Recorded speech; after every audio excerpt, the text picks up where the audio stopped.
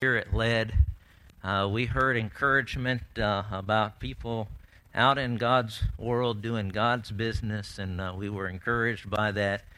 There were lots of things that made me smile. There were lots of things that made me remember why I love Jesus, mostly because Jesus loves me and has since before I was ever thought about in human minds. This morning, I'm going to be sharing with you, are you stirred to do God's will? Some of the messages that I heard this week, men had obviously been stirred to do God's will. I don't understand necessarily how God works in the hearts and the minds of individuals. He seems to know each one of us at our very core, seems to know just the things that we need at a particular moment in time so that He moves us to do the things that He would have us to do. But each of us has to come to our own life, and maybe each of us has at different places in our life when we come to particular moments, particular events, particular times, and we're just not sure anymore if we're doing God's will. And I think a lot of times, a lot of us waste a lot of time asking, what is God's will for my life? I know that for years as God was dealing in my heart and in my mind about surrendering to the ministry, I probably told y'all this before, but I spent probably a decade or better where I just would ask myself, well, what's God's will for my life? What's God's will for my life? Does God want me to be in ministry? Does God want me to do this? What is God's will for my life? I'll tell you that at Mount Sylvia Missionary Baptist Church, that they have pews kind of like we do here, and I guess you go back maybe four pews somewhere off in here, and if you'll go to that little church even today, right, you can find my nail prints sitting in that pew. Okay, if you'll just kind of feel around right here, on this pew, you will find some deep imprints, and those are my nail prints as week after week I sat in that pew asking the question, what is God's will for my life? The whole time God stirring in my heart to help me to come to a better understanding of what He wanted to do. So this morning, the title of our message is, Are You Stirred to Do God's Will?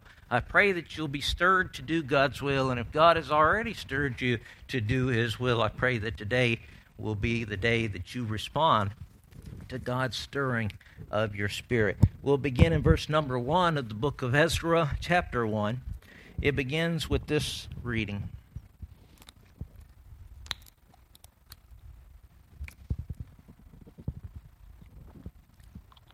Now in the first year of Cyrus, the king of Persia, that the word of the Lord by the mouth of Jeremiah might be fulfilled, the Lord stirred up the spirit of Cyrus, the king of Persia, that he made a proclamation throughout all of his kingdom, and put it also in writing, saying, Thus saith Cyrus, king of Persia, the Lord God of heaven has given me all of the kingdoms of the earth. He has charged me to build him a house at Jerusalem, which is in Judah. Who is there among you of all of his people?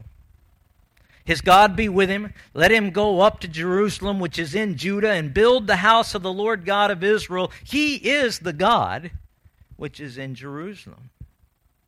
And whosoever remaineth in any place where he sojourneth, let the men of his place help him with silver and with gold and with goods and with beasts, besides the freewill offering for the house of God that is in Jerusalem. And then rose up the chief of the fathers of Judah and Benjamin and the priests and the Levites with all them whose spirit God had raised up to go to build the house of the Lord which is in Jerusalem. And all they that were about them strengthened their hands with vessels of silver, with gold, goods, with beasts, with precious things, besides all that was willingly offered. Also Cyrus the king brought forth the vessels of the house of the Lord which Nebuchadnezzar had brought forth out of Jerusalem, and had put them into the house of even those did Cyrus Persia bring forth by the hand of Mithridath the treasurer, and numbered them unto Sheshbazzar the prince of Judah. And this is the number of them, 30 chargers of gold, 1,000 chargers of silver, 9 and 20 knives, 30 basins of gold, silver basins of a second sort, and that means they were a little less value, 410, and other vessels 1,000. All the vessels of gold and of silver were 5,400, and all of these did Sheshbazzar bring up with them of the captivity that were brought up from Babylon into Jerusalem. Let's pray over his word. Our Father, we just come before you as we read your word, and we just pray, Lord, that you'd open our hearts and our minds today to the things that you have in them. And Lord, we come in this service, and we just pray that you'd just take my lips and heart, and you'd purify them, and help me to say just the things that you want us to say. And I just pray, Lord, that you'd just help me to do that this morning. Lord, I thank you for the things that we saw among our sister churches this week at the associational meeting. I just pray that as one of their sister churches, Lord, that you would help us to know the things that we ought to do to carry out your great commission. Lord, we read in your word of peoples who made choices to do the things that you wanted, and also of those that chose to respond differently. And so we pray, Lord, that you would just stir in our hearts, and that you would give us a spirit that would respond to you, and respond to you in a way that's pleasing to you. And Lord, we just pray that you would give us a heart for the lost, not just here in Richwood, but in the surrounding area as well, all through Brazoria County, in the state of Texas and beyond. We pray over Brother Kim Williams in Houston this morning. We pray over his mission work. Lord, we pray over the works in Indiana. We pray over the works in Virginia. We pray over the works in California. And Lord, we pray over our missionary in the Philippines, and we just ask that you'd give him a good week of work this week. We know they've already worshiped you in their services yesterday, and we just pray that you equip them to go out into the community surrounding them. And Lord, we can't reach the places that you do, but we pray that you would just stir our hearts to do the things that you want us to do. In Jesus' name we pray. Amen. And you know, in this particular passage here, this Ezra chapter 1, we often get confused because of where it's placed in the Scripture. In the Scripture, we find Ezra pretty early in the Old Testament, and we find all those prophets like Jeremiah that talk about the Babylonian captivity and the coming judgment. We find them later on in the order of the books of the Bible, but actually Ezra comes after Isaiah, and it comes after Ezekiel, and it comes after Jeremiah, it comes after Micah and Amos and Hosea in the scheme of things, right? Chronologically, Ezra is at a later time. Ezra is at a time period after Israel has gone into Assyrian captivity. God has already judged that nation for the calves that were at Bethel, the idolatry that was in their heart. He's already judged Judah. The Jerusalem has fallen. There is no more of it. The temple is gone. It is rubble. There's nothing that can be done from man's perspective to restore Israel and Judah as a nation. The Babylonians took Daniel and Shadrach, Meshach, Abednego, and hundreds of thousands of other Judahites, kids, into Babylonian captivity. And you remember that when we studied in Daniel chapter 1, that they had been there now for 70 some odd years.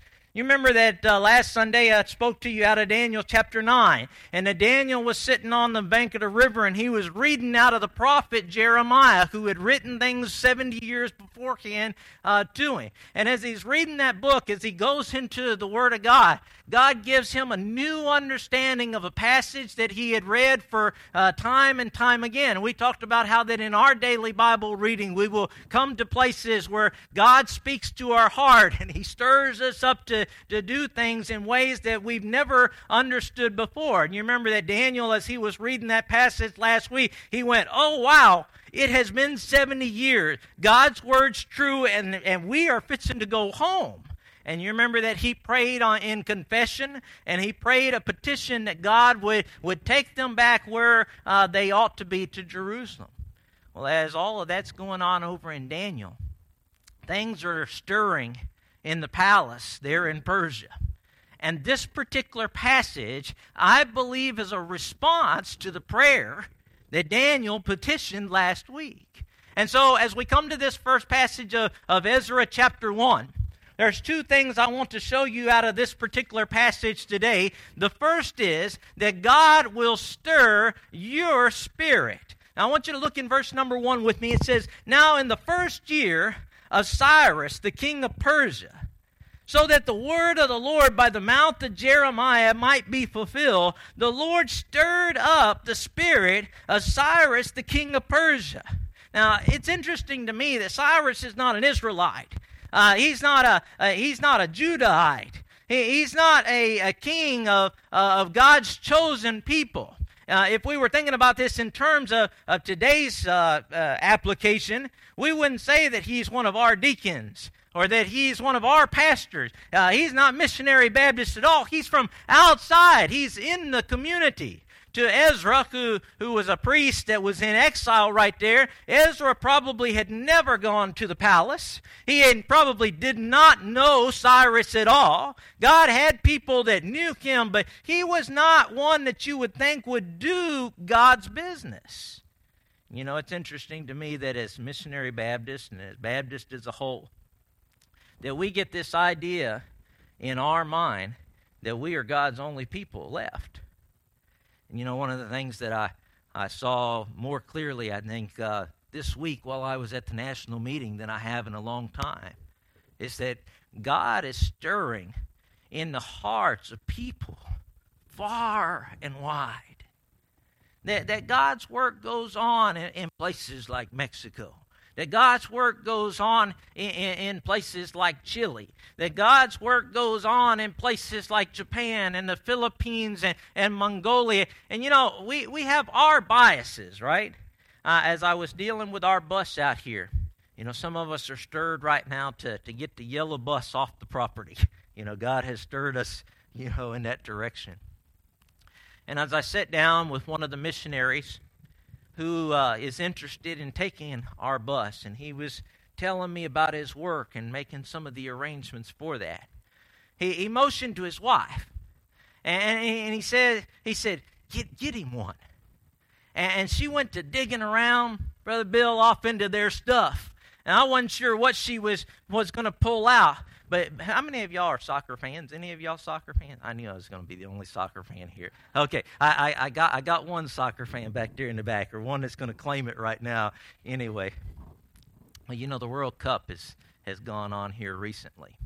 And our Mexican brethren, they're well into soccer, okay? They think about soccer like we think about the NFL, right? To them, it's football, right? But it's football. They don't spell it like we spell, you know, football. Well, she went to digging around off in her stuff, and out pops this beautifully embroidered green, red, and white hat that across the front of it, it's embroidered Mexico. It's a national Mexican football soccer team, you know, hat. And that brother understood that my heart was pointed at that moment towards Mexico because of that bus. And he was stirred to give me a piece of his heritage from his people because he has a heart that's stirred for his people. God has stirred his heart to do his will. I've never been to South Texas until I was pointed here by God to be the pastor at Unity. And so there's nothing that pointed my mind towards South Texas. There's no good reasons for me to like the 108-degree heat index that we're going to, you know, get today, right? And my dad talks about South Texas, and he says you can't breathe down there. He says the humidity, right? And he talks about these kind of things. But Becky will tell you that like that missionary, like Cyrus, who wasn't even one of God's people in this particular passage of Scripture, that over the course of this spring, that God stirred in my heart and completely changed my perspective, my actions, my beliefs, my desires towards South Texas. Then as I came to Unity and I met different ones of you, well, some of you more likable than others are. right? I didn't even get a laugh out of that, Beck. I mean, nothing at all. But you know, God changes our hearts, right? And He begins to prick in your chest. He begins to cause you to have different feelings in your spirit.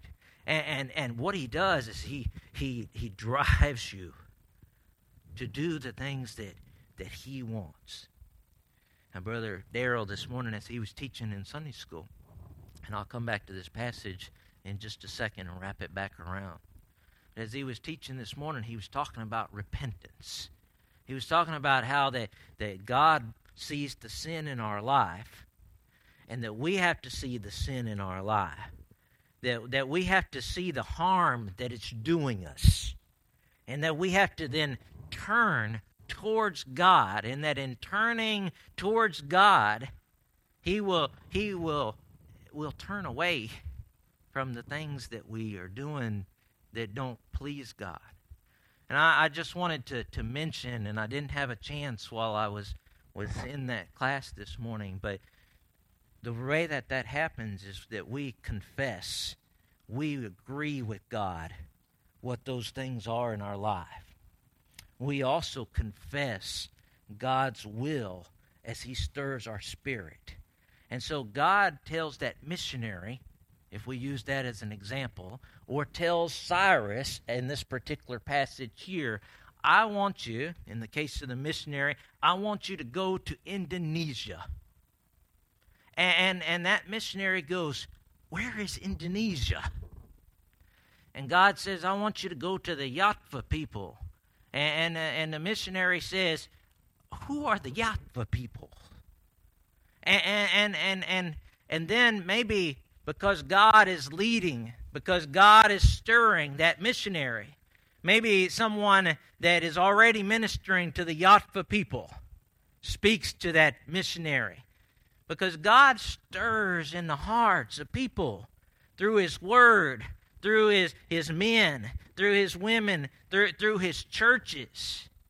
And eventually, that missionary goes from walking a path that may be totally different from Indonesia. And as he turns towards God, as God stirs his heart to do His will, he and God are now lined up together. And that missionary no longer says, where's Indonesia? And who are the Yatva people? But he begins to walk as God stirs his spirit to do His will, and he does what God wants him to do because he sees and hears those people the same way that God does. To God, the Yatva people were going, God, where are you? I need you. My life is not good. I have no hope. My culture is a culture of idolatry. My culture is an immoral culture. I need something. And the missionary hears that too.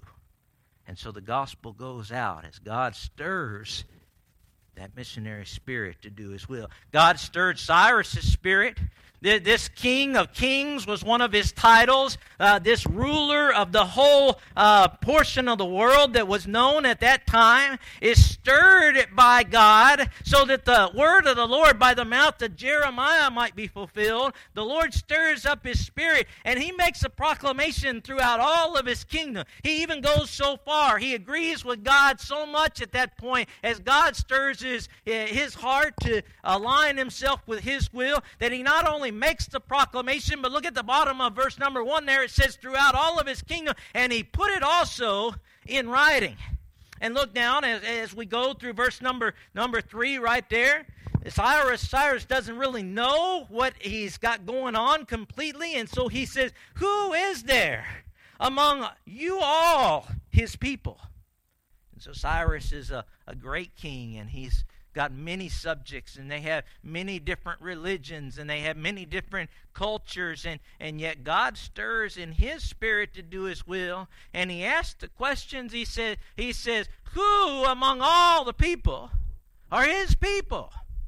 Now, isn't it a shame when God's people live in a community, and that community stays community to them?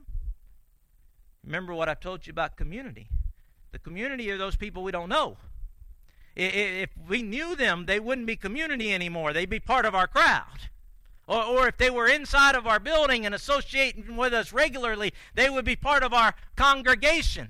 But in this particular case, Cyrus asked the question in the proclamation. He says, who are God's people? Because apparently there wasn't enough people around in Cyrus's life so that he understood exactly who God's people were. But God's working in his life, and God is stirring his spirit to do his will. So he makes this proclamation. He puts it into writing. And he says, who is there among you of all of his people? His God be with him. Let him go up to Jerusalem, which is in Judah, and build the house of the Lord God of Israel. And check your Bible there. If you got your Bible open, look down at it. There's a real important English lesson here in English inside of a paragraph. If we need to give you some additional information, if we want to just kind of supplement what we've already said, then we start with a parentheses mark. And there's a parentheses mark in verse number 3 there. And after the parentheses, Cyrus says, he is the God. And isn't that the commission that we have, to go into all of the world and to preach the gospel, baptizing those that believe? We want those in our community around us to come to a place where God has stirred their spirit to do his will. First and foremost in the life of an individual, the will of God is that they become saved by the blood of his Son, Jesus Christ. Nothing else can happen in their life that is truly God's will until they come to believe Jesus is their personal Savior. Jesus came throughout all of eternity, took on to himself the form of flesh. God the Spirit manifested for us as one of us, 100% God, 100% human, so that he could take our sin debt to the cross of Calvary. We, all of us here, and all of the community that we don't know out there, are all destined to go to hell if we don't know Jesus as our personal Savior. This is the most important decision in an individual's life. If you've never confessed, agreed with God, right, who Jesus is, that he is not just some teacher, not just some man, God will stir in your heart, and he'll prick at your heart, and he'll say, my will is that you come to know my Son, Jesus Christ, who is God. They will, as their heart is stirred through the gospel preaching, they'll come to know that Jesus was not only God, but that God himself did the impossible and raised him from the grave. And didn't the apostles say that if we confess with our mouth the Lord Jesus, we believe in our heart that God raised him from the dead, that we will be saved? And those of you that have done that, you know that joy, you know that life that is given, and that is the hope for the nations here in Richwood or in Indonesia. And so God will stir your spirit to do his will. If you're lost, he'll stir your spirit to accept his Son Jesus. And if you're saved, he is always stirring in your spirit to do the things that are useful for the kingdom. As we move on quickly and we look at Cyrus a little bit more here in Ezra, I want you to notice verse number 4.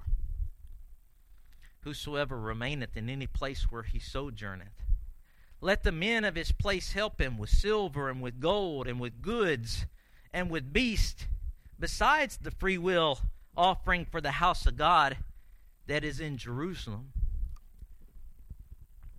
As you read through this book of Ezra, you're going to see that all of the people that are in captivity, that have been exiled from Judah and have been exiled from Israel, there was thousands upon thousands of them. And we know at one point in the Scripture that Israel as a nation had at least 4 or 5 million people in them.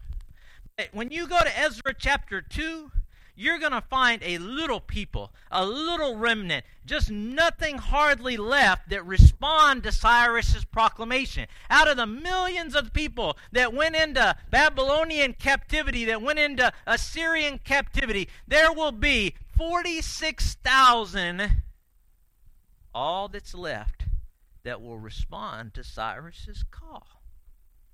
Now, God is stirring on your heart to do His will. And we may look at each other and go, well, why aren't you out in the neighborhood visiting? Well, maybe God hadn't stirred your heart up to go visiting out in the community. Say, why aren't you going to Indonesia? Well, God hadn't stirred my heart to go to Indonesia. He stirred my heart to go fishing on the beach down in Surfside. But Cyrus knew that God would stir different people's hearts differently. And so in his proclamation, he encouraged not only that 46,000 that would go to do God's will in Jerusalem to go, but he encouraged the other ones to support them.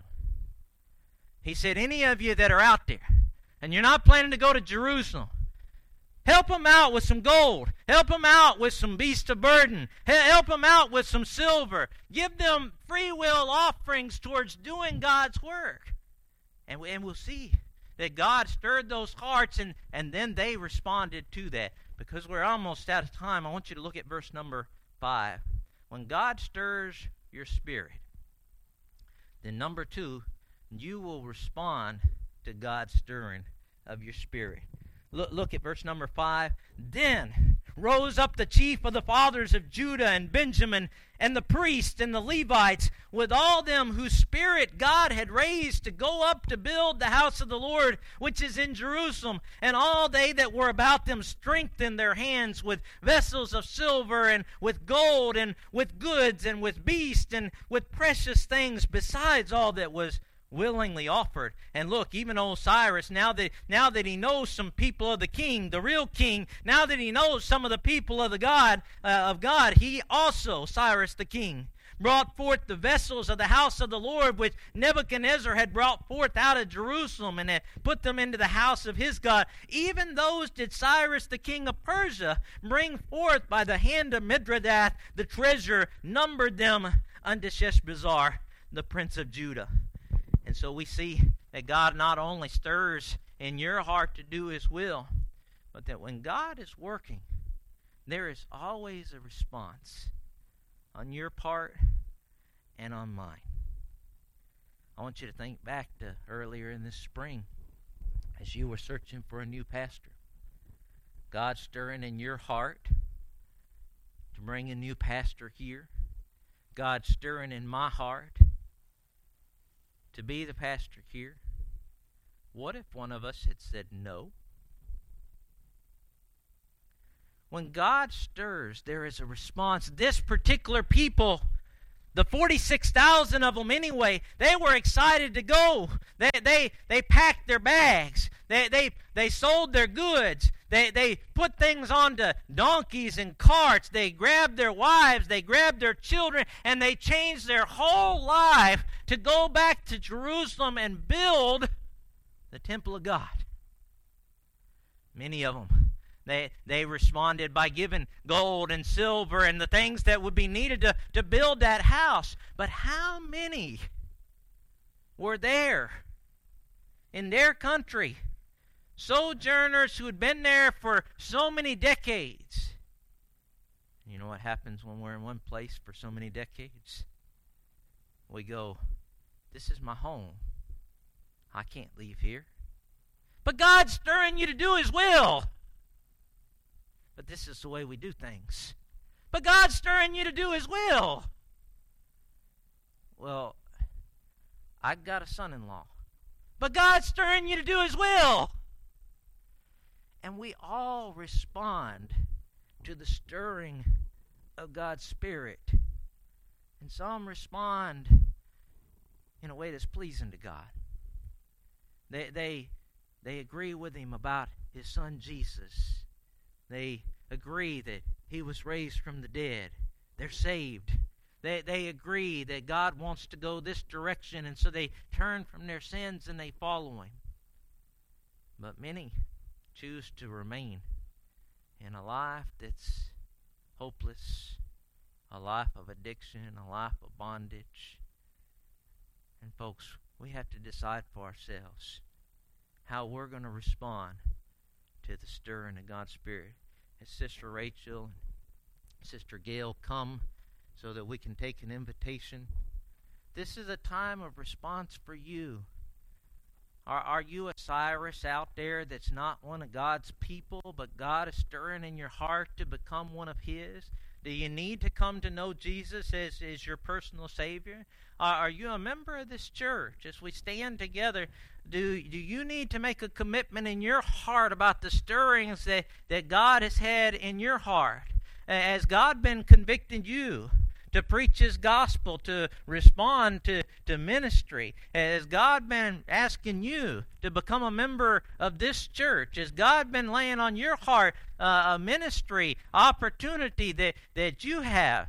How will you respond to Him today as we have an invitation?